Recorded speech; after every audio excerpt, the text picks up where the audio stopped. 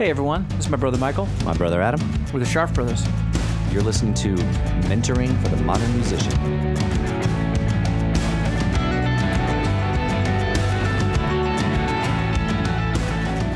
Hey everyone. Welcome back. Welcome back to the podcast. To Mentoring for the Modern Musician. Today on the podcast, first request. We don't usually do this to you, but I have a request. You're going to request something from I them? am going to request something from anybody listening. Do you have a value add to give them for whatever you're going to ask them? Oh, yeah. Okay. Oh, the value add is... I'll allow it then. Thank you, Judge Michael. The value add is information. Okay. Like Up-to-date up-to-date information. You got to really turn your brain up. You got to turn your brain. True. And that's it. That That's was true. what I was That going to was ask. it. Is Please turn your brain today, up. try not to multitask too much on this one, or do something multitasking where you're not going to put others in danger. Right? No heavy equipment. Do not operate heavy machinery while listening to yeah. this particular podcast. Stay off the backhoe. Exactly. Bad idea. Stay off the backhoe. If I had a nickel. So on this podcast, we are interviewing. It's a follow-up podcast, actually, from last week's. It is. Where we interviewed Zach Bear Bear from Venue. CEO from Venue. And one of the companies that Zach talked about was Right, when he talked about acquiring Soundster. Soundster. And Soundster was acquired by Venue, I believe it was April. So this is recent. Yep. So on this show, you will be getting much, much, much, much information. From Mr. Brian Pennick, So much information. who is the CBD. Which is Chief of Business Development. That's what it means. For Soundster. And Soundster Yes. is, we'll have links in the back Mhm. end of the show. Like if you look in the show notes, we'll have links to go to all of the appropriate places. But Soundster is just all the good places, all the happy places. Soundster is sound and STR. Yes. Stir.com. Exactly. But this is, unbelievable. It's the weeds. This is very technical. So turn up your brain. But A for lot of great information. any musician who is a musician, And who's a gigging musician? Gig Who's musician. a performing musician. any songwriter, You're going to want to know about this. any club owner, any industry professional, Mm-hmm. anybody from a PRO, anybody from a booking agency, anybody from a management company, anybody in the music industry, Yeah. you are definitely going to want to know about this. Absolutely. This is You want to all- be in on this. all cutting edge stuff. This is ground floor stuff. Very exciting. It's like if someone said, "No, this is a new thing, plastics." You don't know this. Plastics kid. So here we go. Strap in. Microchip technology. strap in, and we have our interview with Brian Pennick. Brian, Michael, and Adam from Mentoring for the Modern Musician. How are you? I'm doing well today, sir. How you doing? Doing very well, thank you. So let's start with a little bit of background about you before we get into Soundster and your history of music and how you got into the industry and where you come from. Yeah, absolutely. So I was actually a touring and recording artist from 99 through 2011, and had a lot of projects based predominantly out of Cincinnati, Ohio, and did some stints on the West Coast, but essentially hopped in a van and lived out that life for about 12 years. And then a year prior to leaving the road in 2010, I realized that, I wanted to stay in the industry. I was very interested in pursuing the business side of music business. So I launched the Counter Rhythm Group, which started out originally as an artist development agency. And we had a few, marketing services that we offered. We hosted some events at several venues around the Cincinnati market. And we grew to a few other event spaces in some other areas as well. And that was really my launch into focusing on the business side, but really seeing the bigger picture of the industry. And, I had a really good grasp as an artist because, we had worked with labels, entertainment attorneys, managers, booking agents, but I realized how vast it truly was, and it really allowed me to focus on, artist development, early stage development of artists. And quite frankly, I was really excited about the prospect of helping others get in the spotlight because I'd been there myself. Yeah. So, still have the Counter Rhythm Group, still full functioning music agency, do a lot of music services for non-artists. So, agencies that represent artists, we've done very high level marketing and SEO, we've done some business development, risk assessment, valuation. We're the ones very much behind the scenes that are working with those who are working with artists, and we very much appreciate our position in the market. But at the end of the day, we feel we're doing a great job, but we're, again, not necessarily in the limelight, and that's okay with us. And you're fine from with the that. Counter Rhythm Group, my next company that I launched was called, is called, I should say, Musician's Desk Reference, and that started out of taking a big step back from working with artists and doing development campaigns, which we've done from indie artists up to Walk the Moon. Walk the Moon was our most well-known client, really? Multi-platinum artist. Yeah, so we were very early on in their team. But love that. we realized that there were a lot of parallels working with different artists, and there was basic sets of information that each artist needed to help build that foundation. We use a lot of analogies, but essentially if you want to build the infrastructure up of you and your team to a sustainable career, you have to lay a really nice foundation, as you two very well know. Absolutely. So we wanted to work to try and standardize that, early stage education and career development aspect of, being an artist and also being a professional early on in the music industry, whether you're a student, going to a university that offers a music program, or somebody that wanted to go down an independent route. So Musician's Desk Reference is, in a broad sense, it's a project-based learning system specifically for the music industry, for artists and professionals, but it has individual elements like a project management system, a content management system. There's tools that can help you, assemble one-sheets, press releases, service labels, things like that. Wow. But it's really a tool that helps you navigate your career into the music industry and then upwards of having a sustainable career. We are working with several educational institutions, and we're actually in conversation with several music commissions and government agencies that are looking to stimulate the creator class, which is great. Yeah. And then that led me to find one of my business partners, Eric Folkert, and he's started out as a friend and a mentor, and he decided he was interested in what we were doing with Musician's Desk Reference, so he came on as a partner in that project. And then through some other mutual interests we were exploring in the music sector, we started to set our eyes on what became Soundster, and that's a little bit of a detailed conversation, but in a sense, Soundster started out as two separate companies, and Soundster was an event advertising company, which was my company, and then there was a company called Music Play Analytics, which was started by Aaron Bucciarelli-Teager. He was the founding drummer and co-songwriter for the platinum-selling rock band Hawthorne Heights. Yeah. Absolutely. Yeah. So Aaron and I were friends from back in the early 2000s when we played shows in our punk bands together, actually pre-Hawthorne Heights. Yeah. So Aaron was a good friend, and we decided that we really liked that both of us were focusing on the business side of the music. He had since left Hawthorne Heights in 2013.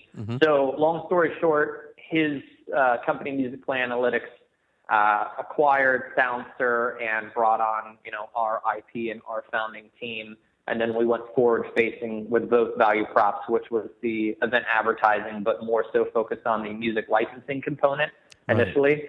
And that was the company that was acquired by Venue earlier this year. And now Soundster has become a part of the product suite of the Venue family, which includes Set.fm, Disc Live, and the actual Venue itself. So I have a lot of other things that I could explore. I don't want to, take all the time to discuss, all the other projects. But yeah, I've got my hand in a lot of cookie jars. I was going to say, the best way to destroy. So is Musician's Desk Reference still active? That's something that's still going on as well, right? Oh yeah, absolutely. No, we're working on very high level enterprise accounts. Like I said, we have about half dozen universities that use it as supplemental curriculum or turnkey solutions for their courses. The enterprise level, especially like music commission and governmental conversations we're having are really cool, because what we're focusing on is creating a supportive ecosystem for the entire creator class, both musicians and, those interested in getting into the music industry, is like professional services, so like managers, agents, things like that, but also, companies that want to start doing merch and branding and things like that.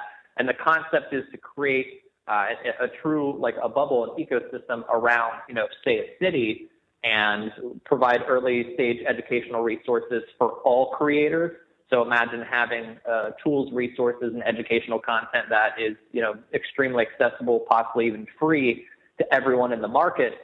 And beyond just the, conceptual things and conceptual knowledge that you would gain from those educational resources, an actual pathway to the practical implementation and application into your career. So say somebody wants to be a booking agent, this is a resource that would teach them how to be a booking agent, allow them to work with artists early on and actually go through the process of developing their career. But in the same sense, if an artist wants to learn how to work with a booking agent, they will be partnered with those looking to become an agent, and also agents within the market early on, given access to those same educational resources and help better qualify both those artists and, their initial team members. So at the end of the day, you've got more of a matchmaking scenario of anyone who wants to work on the professional side or anyone that wants to work with professionals, and the entire ecosystem is supportive, again, from education through career development. Okay, just listening to you describe that, I'm sort of like just giddy happy inside. All right, exactly. I'm like, hey, that's wait, that's the world I want to live in. That's amazing. Exactly. I love that. Yeah, it's been a long journey. Yeah. And it's certainly far from over. But essentially where I work, and this is kind of a nice way to button up, my background, and, I don't have an ego, so I don't need to hear myself talk, but I certainly want to provide context. But if you were to draw a Venn diagram around music entrepreneurship, music education, and music employment, I fall right in the cross section. And at the end of the day, I've got some very core beliefs that, I implement into my business, and that is everyone deserves a chance. Everyone deserves access to, quality educational material, and everyone deserves a chance at a pathway from educational content to career development. We try to be the good guys in the industry, and that very much stems into, the work that I did with Soundster and that we're doing with Venue as well. Oh man, that sounds so cool. And that's a perfect segue. Yeah. To talk about Soundster and the difference that you enumerate in your literature and on your site about general licensing and other types of licensing. I mean, if you talk about that a little bit, that'd be great. So, in a very general sense, when music is used, whomever is using that music, which is called, quote unquote, the music user, needs to pay for it.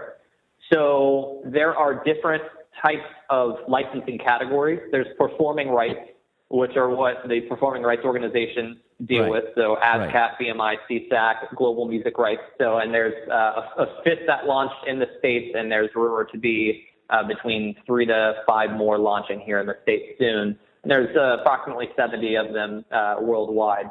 But the U.S. is one of the only countries that has more than one. I should say the U.S. has more than any, but we have, we'll just leave it at that. So other than performing rights, you have mechanical licensing, mechanical rights. Exactly. There is licensing associated with sheet music, with lyrics. So there's multiple different types of licenses, but what we specifically focus on are performing rights. And a performing right is when a composition, so the actual song itself, is performed in a public setting. Now, there are 4 different sectors of those settings.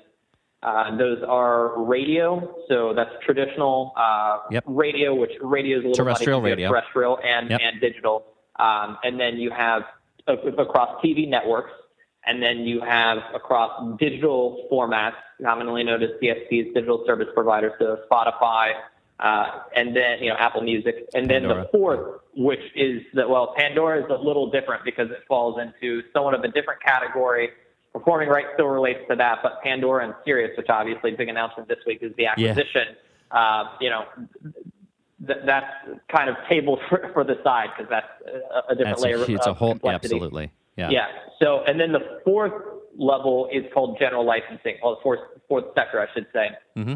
And general licensing is when your music is performed in a public setting, and that is an actual brick and mortar establishment. So bars, nightclubs, coffee shops, grocery stores, And that can be a background performance.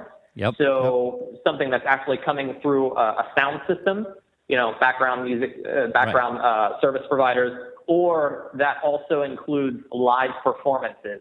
Now, right. So like at a club, like a proper club, or exactly. Or so somebody's on stage, but one important thing to note is a performing right of a composition. So performing rights licensing doesn't actually have to do with the songwriter that's on stage getting played to physically play. This is just concerned with the performance of the composition. If that songwriter is on stage performing their own songs that are registered with rights organizations, yes, they are owed a royalty, and a fee needs to be collected for that. But this also pertains to if they decide to cover another songwriter's music. Sure. And that's a common point of confusion is a lot of artists and even music users, so bars, nightclubs, think they only have to pay a performing rights fee when somebody covers music. But any songwriter who records and releases music can register that music with a performing rights organization, a PRO. That's a really great point, and I just want to stop there for a second because I think what you're talking about is there has been a push in the industry, in that part of the industry, the performance part of the industry, from clubs and bars and establishments that don't want to pay the ASCAP or BMI fees. And their way that they think that they can get around it is to have people say that they're only going to play original music. And I think what you're saying is that doesn't mean that you don't have to get paid for that. Right. Now, I mean, anytime music is used in a public setting, radio, TV, digital, or in this case, any real-world general licensing establishment, the music user needs to pay for that music. Right. And that's based on copyright law, Revised Copyright Act of 1976. Mm-hmm. But that stems back much earlier, in U.S. law and then, international law as well. Countries that which majority of countries do, industrialized countries, have performing rights laws in place. So if any music is played, somebody needs to pay for it, and then somebody theoretically should be making money for that performance because somebody wrote that song. Exactly. And so Soundster kind of solve some of those problems. If you talk about that a little bit. What Soundster specifically is trying to solve is across those four different sectors, radio, TV, digital, and general licensing, radio, TV, and digital have a means of monitoring performances, tracking performances. Right. It's not always the most efficient. There's definitely still some people there are people filling out manual playlist reports at, cue sheets at TV stations and things like that. And it's not always accurate. And, now the rights organizations have these programs where you can submit your own song list, but sometimes songwriters aren't 100% accurate, or they might be sampling a song that they might not even know. So there's a lot of information. So at the end of the day, there needs to be some automated process, and there needs to be some standard set. So this stems from the fact that, myself, who I had some success in bands varying from indie. One of my bands went on to sign to a major, and, Aaron Bucciarelli, teacher from Hawthorne Heights, I mean, he was in a multi-platinum selling band. Right, exactly. We did not earn anything for general licensing unless we submitted our music. But the thing that is never discussed when it comes to a musician submitting music that they perform on a nightly basis is what happens if across the street in that same city, somebody puts one of their songs on, an old school jukebox, or somebody covers one of their songs. If that artist does not submit the fact that they covered a song from another artist, or if that jukebox is not tied into a monitoring system, then that artist who is playing, their own music that night is missing out on another opportunity to collect royalties from that. And this happens thousands, if not tens of thousands of times, on a recurring basis, not only in the U.S., but all over the world. So without some standard way to monitor, and without, everything that comes with that monitoring, the fingerprints, the source files, which, we can get into that, there's a lot of money that most importantly is not going to the right songwriters, but also not being collected from people properly using music. And what we found is that the rights organization, to somewhat their best attempts, and I use those terms carefully, are trying to collect as much as many fees as they can from music users, although we have information that says only about 20% of bars, nightclubs, things like that are registered in the U.S. So, 20 to 25% at best. So you're talking, 70 to 80%, 75 to 80%, which are using music. And again, they might not even know that they owe these fees. And, those numbers aren't necessarily disclosed, but that goes back to the educational and the awareness campaigns. Absolutely. So with that being said, not all the money is being collected, but what we're more focused on is the money that is being collected. We want to make sure that goes to the right songwriters and publishers. Yeah. So there is no current monitoring system in place at any given bar. And when that money is collected from that establishment, there's no transparency behind the structure of those fees.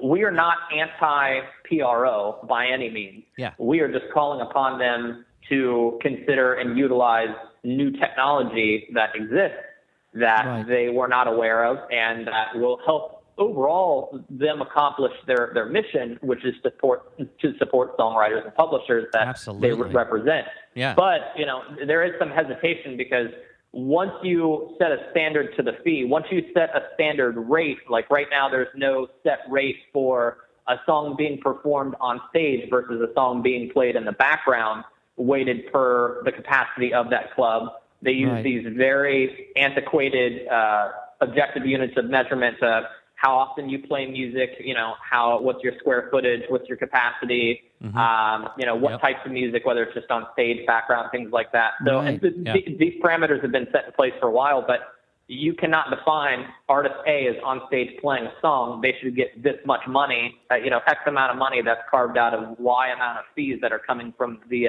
bar itself.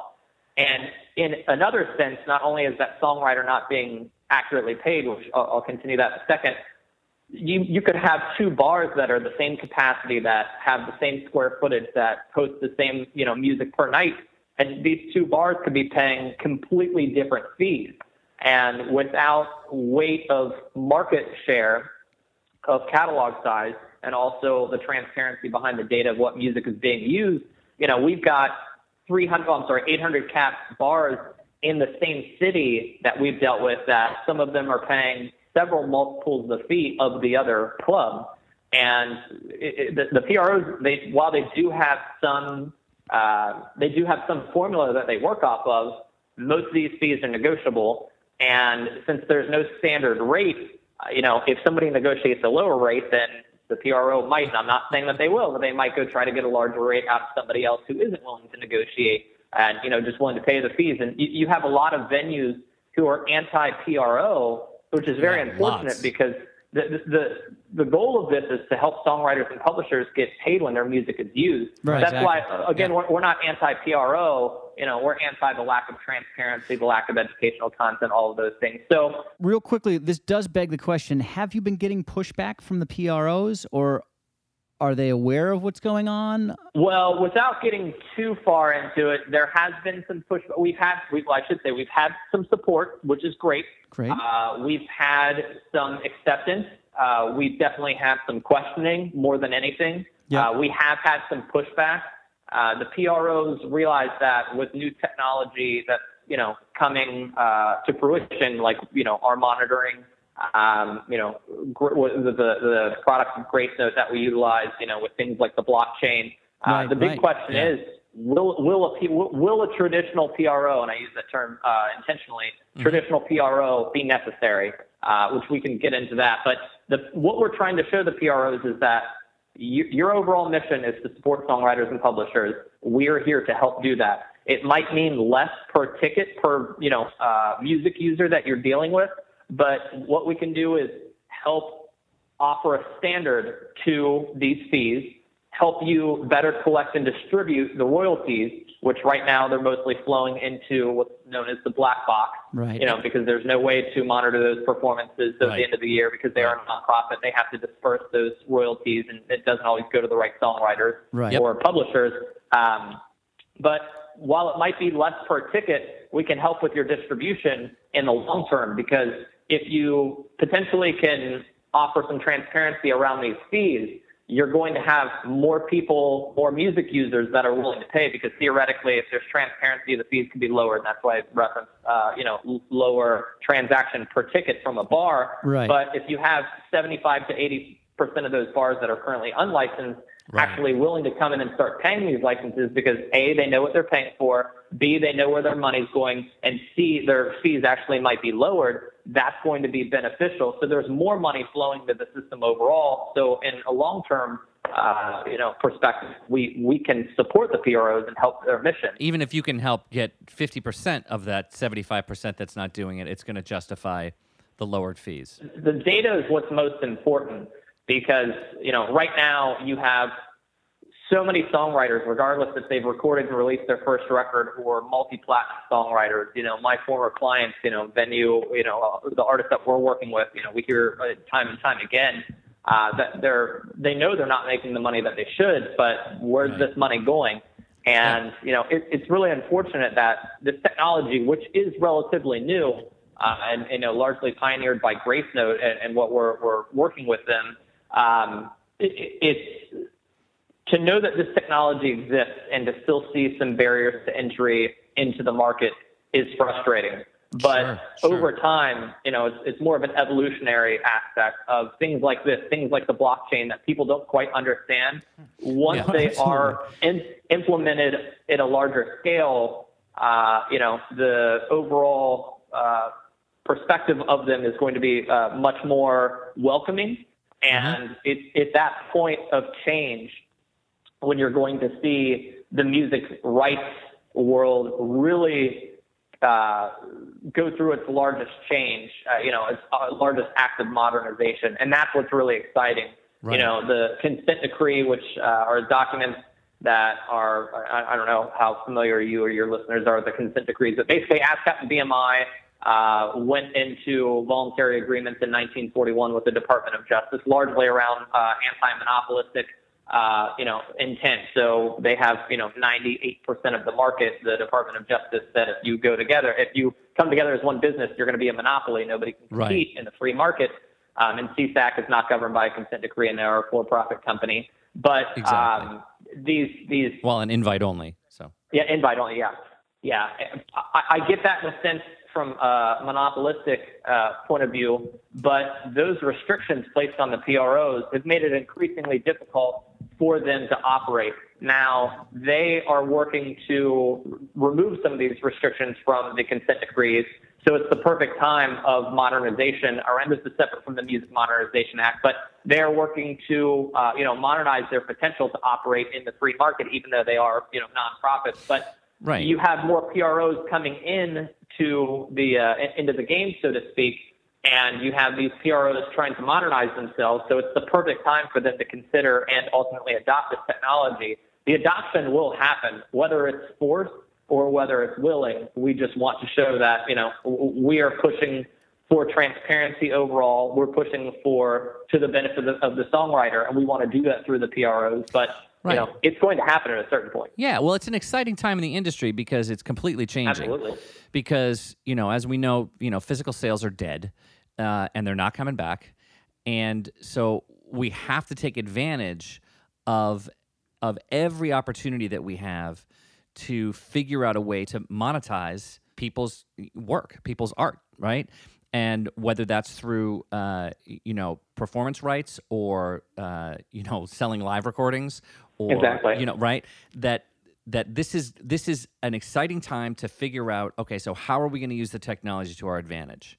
And this is what we got excited about when we were looking at Soundster, that it's a great way to make sure that you are actually getting paid for what you put out there.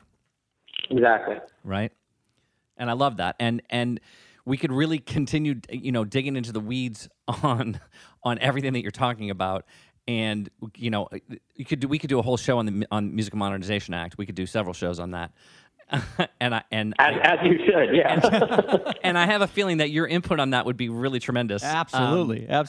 So, but I want to make sure that one of the things that we talk about in this is some of the other reasons that your service is valuable to. I mean, I think for Adam and I, we get why it would be valuable for PROs, because it, Right. in theory, should make their job a lot easier.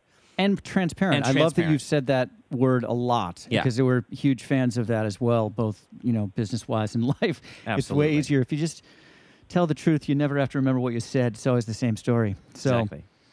but your transparency with who the artist is that the music that you're listening to is being played by, and getting that artist paid, rather than just Elton John and Billy Joel And Beyonce. Right. Kanye And Bruno Mars. And we love all those artists, but Right. but they don't make all the music. right. So Right. Yeah. Exactly. Yeah. What we're trying to provide is a sense that it's very basic. When your music is used in a public setting and you have it registered with rights organizations, which is extremely important, you should be owed, well, you are owed royalties, and you should be compensated for the use of that music. And on the flip side, the music users, the businesses that support you by playing your music and paying these fees, they should have a sense of transparency of where that money is going. And that's the number one complaint, because I personally talked to hundreds of venues when we were doing validation studies in our initial rollout. It's not that venues don't watch. There are a lot of venues that don't want to pay, but the main complaint is not the fact that these venues are paying for music. It's that they don't know where their money is going. Exactly. And, we did a case study, because one of the main proxies, and we have a great infographic on soundster.com/blog about this, about general licensing overall. We found that the rights organizations, the three main proxies that they use to determine what is actually being played and ultimately whom to distribute royalties to, is through Nielsen BDS, their broadcast data system. So basically taking information of what is being played on the radio with stations that are registered with Nielsen BDS, and comparing that to what artists they know of are on tour and distributing that money. Then they also compare the top 200 to 300 tours, respectively, between ASCAP and BMI do, I think, the top two. I don't know. ASCAP, BMI, and CSAC look at between the top 200 and 300 grossing tours each year. So obviously that's the 1%. Right. And then the third component is the artist, the songwriter, performing songwriter set list submission. And that's a very, very small fraction. And again, that's not always accurate. Right, so, in a basic sense, we're trying to offer this transparency to help songwriters get paid more transparently, and also help music venues, music users, all music users across radio, TV, digital, and general licensing have fair fees that are based on what they're actually using and market share. CSAC, and I'm going to use them as an example. CSAC currently owns at best 5% of the market. So why are music venues paying more than 5% of their total fee to CSAC when ASCAP and BMI and Global Music Rights is certainly infiltrating their market share as well? But we have venues out there that are paying several multiples of a fee to CSAC, when it's very unlikely that they're playing music in their catalog because of the nature of the venue. But that venue is not willing to negotiate with CSAC. They're just literally paying them their fee because they don't want to be taken to court over, an infraction, which can be $10,000 to $150,000 per song, with no limit to the number of songs. Wow. And again, that's not to villainize the PRO. No. It's just calling on the. It's a system. It's a system that's integrated. Exactly. And so this is a way to get through that. So I think that I do want to just get to this part here, because I think that we have established, and I think that we have a really good understanding now for the advantage for what Soundster can do for the artist.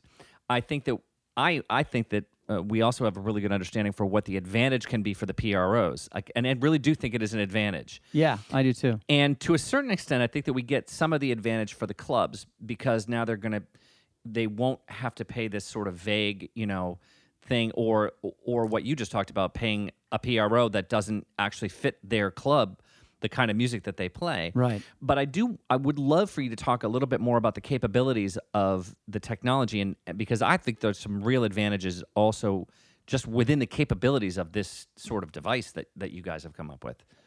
We absolutely future-proof this as much as possible. So going back to something I mentioned earlier, Soundster was originally two separate companies, Exactly. My Event Advertising component, and then Aaron's music licensing component. Yeah. So one of the reasons that we came together is, the market potential when it comes to advertising is much bigger than music licensing. Exactly. Correct. It is what it is. So one of the scenarios that we've always envisioned is if you have, in a sense, a Soundster Pulse is an IoT device. So Internet of Things connects, the device to multiple sources. We can convert a venue into a smart venue. We have the potential to introduce unique advertising, revenue streams, but, more scenarios, applications to a venue. You walk into a venue right now, you're going to see a lot of signage hanging on the walls. You might see some TV screens, scrolling through and advertising some upcoming shows, but everyone has a smartphone, yet no one is really connected with regard to advertising in that actual setting of a venue. So, we have different advertising components and services that we offer. We can do 15 to 30 second radio style audio broadcast advertisements before and after events and in between set changeover. Our devices come equipped with a Bluetooth low energy beacon that we can push out if we're working in conjunction with an app someone has on their phone, whether that's proprietary or a third-party app. We can send out a notification that can be received by that app if it's looking for it. So we do an activation with a rideshare service. Everyone gets a discount that night. We can target people specifically within proximity of that venue. Perfect. Wow. It goes well beyond that. We can tie into information based on, point of sale. We can tie into information based on geospatial location of where you are. And, it's not that we're trying to spy on you. It's just we are looking to implement the absolute best advertising means to people in a venue, because what we found both in our direct research from our use cases and our case studies and testing our technology and also general information that's out there is when someone's at an event, they are highly engaged. And if they're highly engaged, then there's a right sponsorship scenario and or a right advertising scenario, I should say, whether that's from, an alcohol vendor or, a food vendor, the club offering, specials on from their kitchen that night. Totally. The bands themselves offering a discount on merchandise, to people that come out early or stay late for a show or, for a limited time. We have the ability to connect all of that. There's absolutely some layers of complexity that go along with that. But when we look at the future of the live show, it's supportive knowing that everyone has a smart device in their pocket, but it's really about the connectivity. And one of the other important things is our founding team is largely made up of professional or former professional songwriters. So what we're trying to do is get our foot in the door early and introduce this new technology and, these new advertising mediums on behalf of the music industry so we can capitalize on those revenue streams and put them in the hands of the songwriters that are performing, put them in the hands of the music venues. Because if a third-party source comes along that is not interested in, benefiting the music industry, that advertising spend could never touch the artists that are performing every night. Right. That could never touch the bar itself. That's great, because what it sounds to me like you're saying is that this is another opportunity for income for the venue itself through this third-party the venue advertising, and the performing and songwriters, the performer. And the performing. And in addition to the additional revenue coming in, which is absolutely how we're trying to structure our deals, having purely the data on where someone is performing.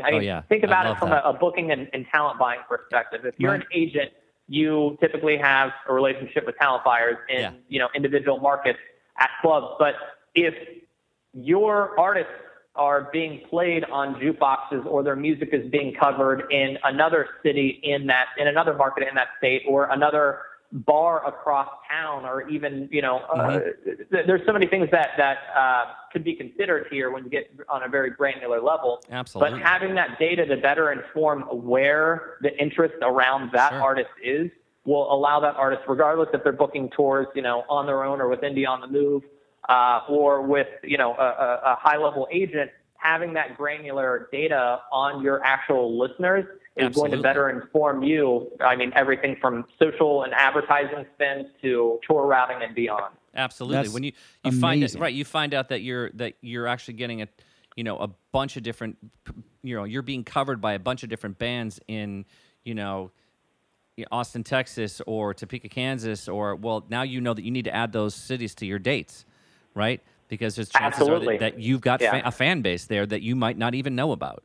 Well, imagine, somebody with an old school jukebox, or even with, some other, not internet enabled device that's broadcasting music, and, you could be playing in the north end of a town when in the south end of a town, your music has been on repeat consistently with, Chicago is a great example of that. Chicago has so many pocketed neighborhoods. Yeah. Right. And if you play at the wrong neighborhood, the wrong bar in the wrong neighborhood, right.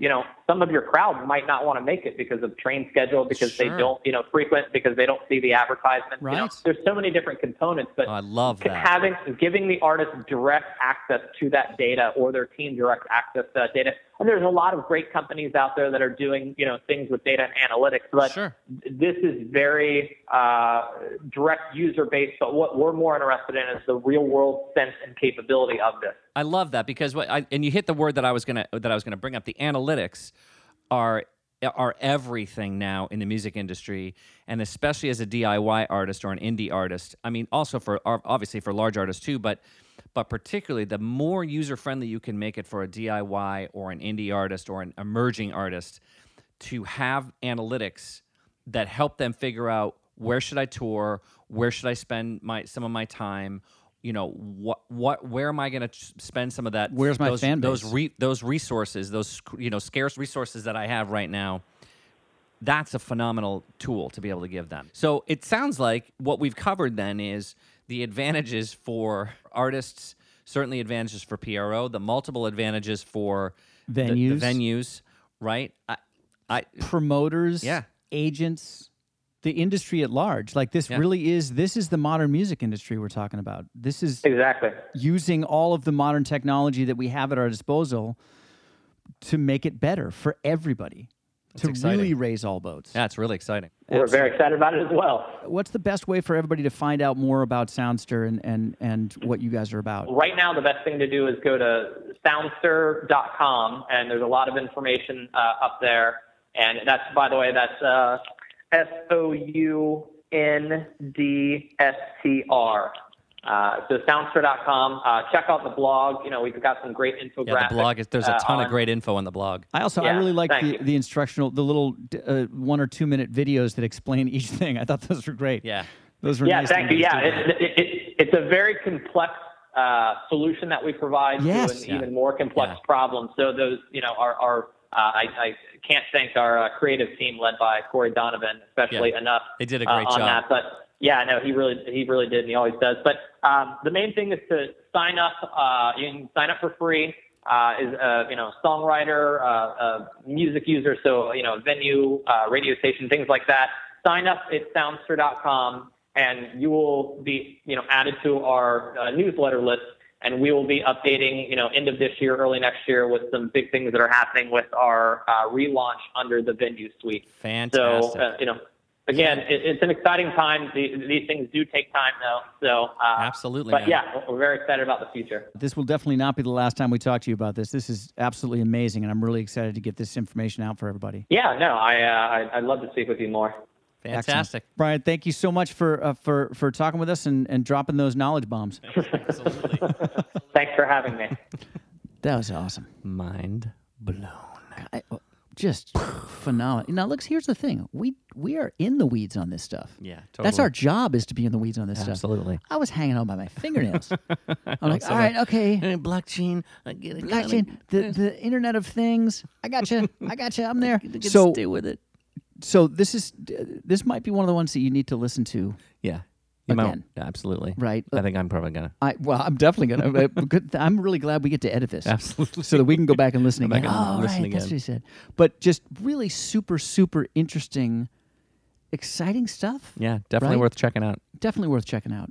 So, as always, you guys. We got you on the cutting edge. We got you on the cutting edge. We promise you, we're gonna bring you in the room, up to the moment where it all happens, as they would say in Hamilton. Where it happens. The room where it happens, right there. Apparently, it's our studio. This is the room where it happens. Exactly. So remember, you got this. We got your back.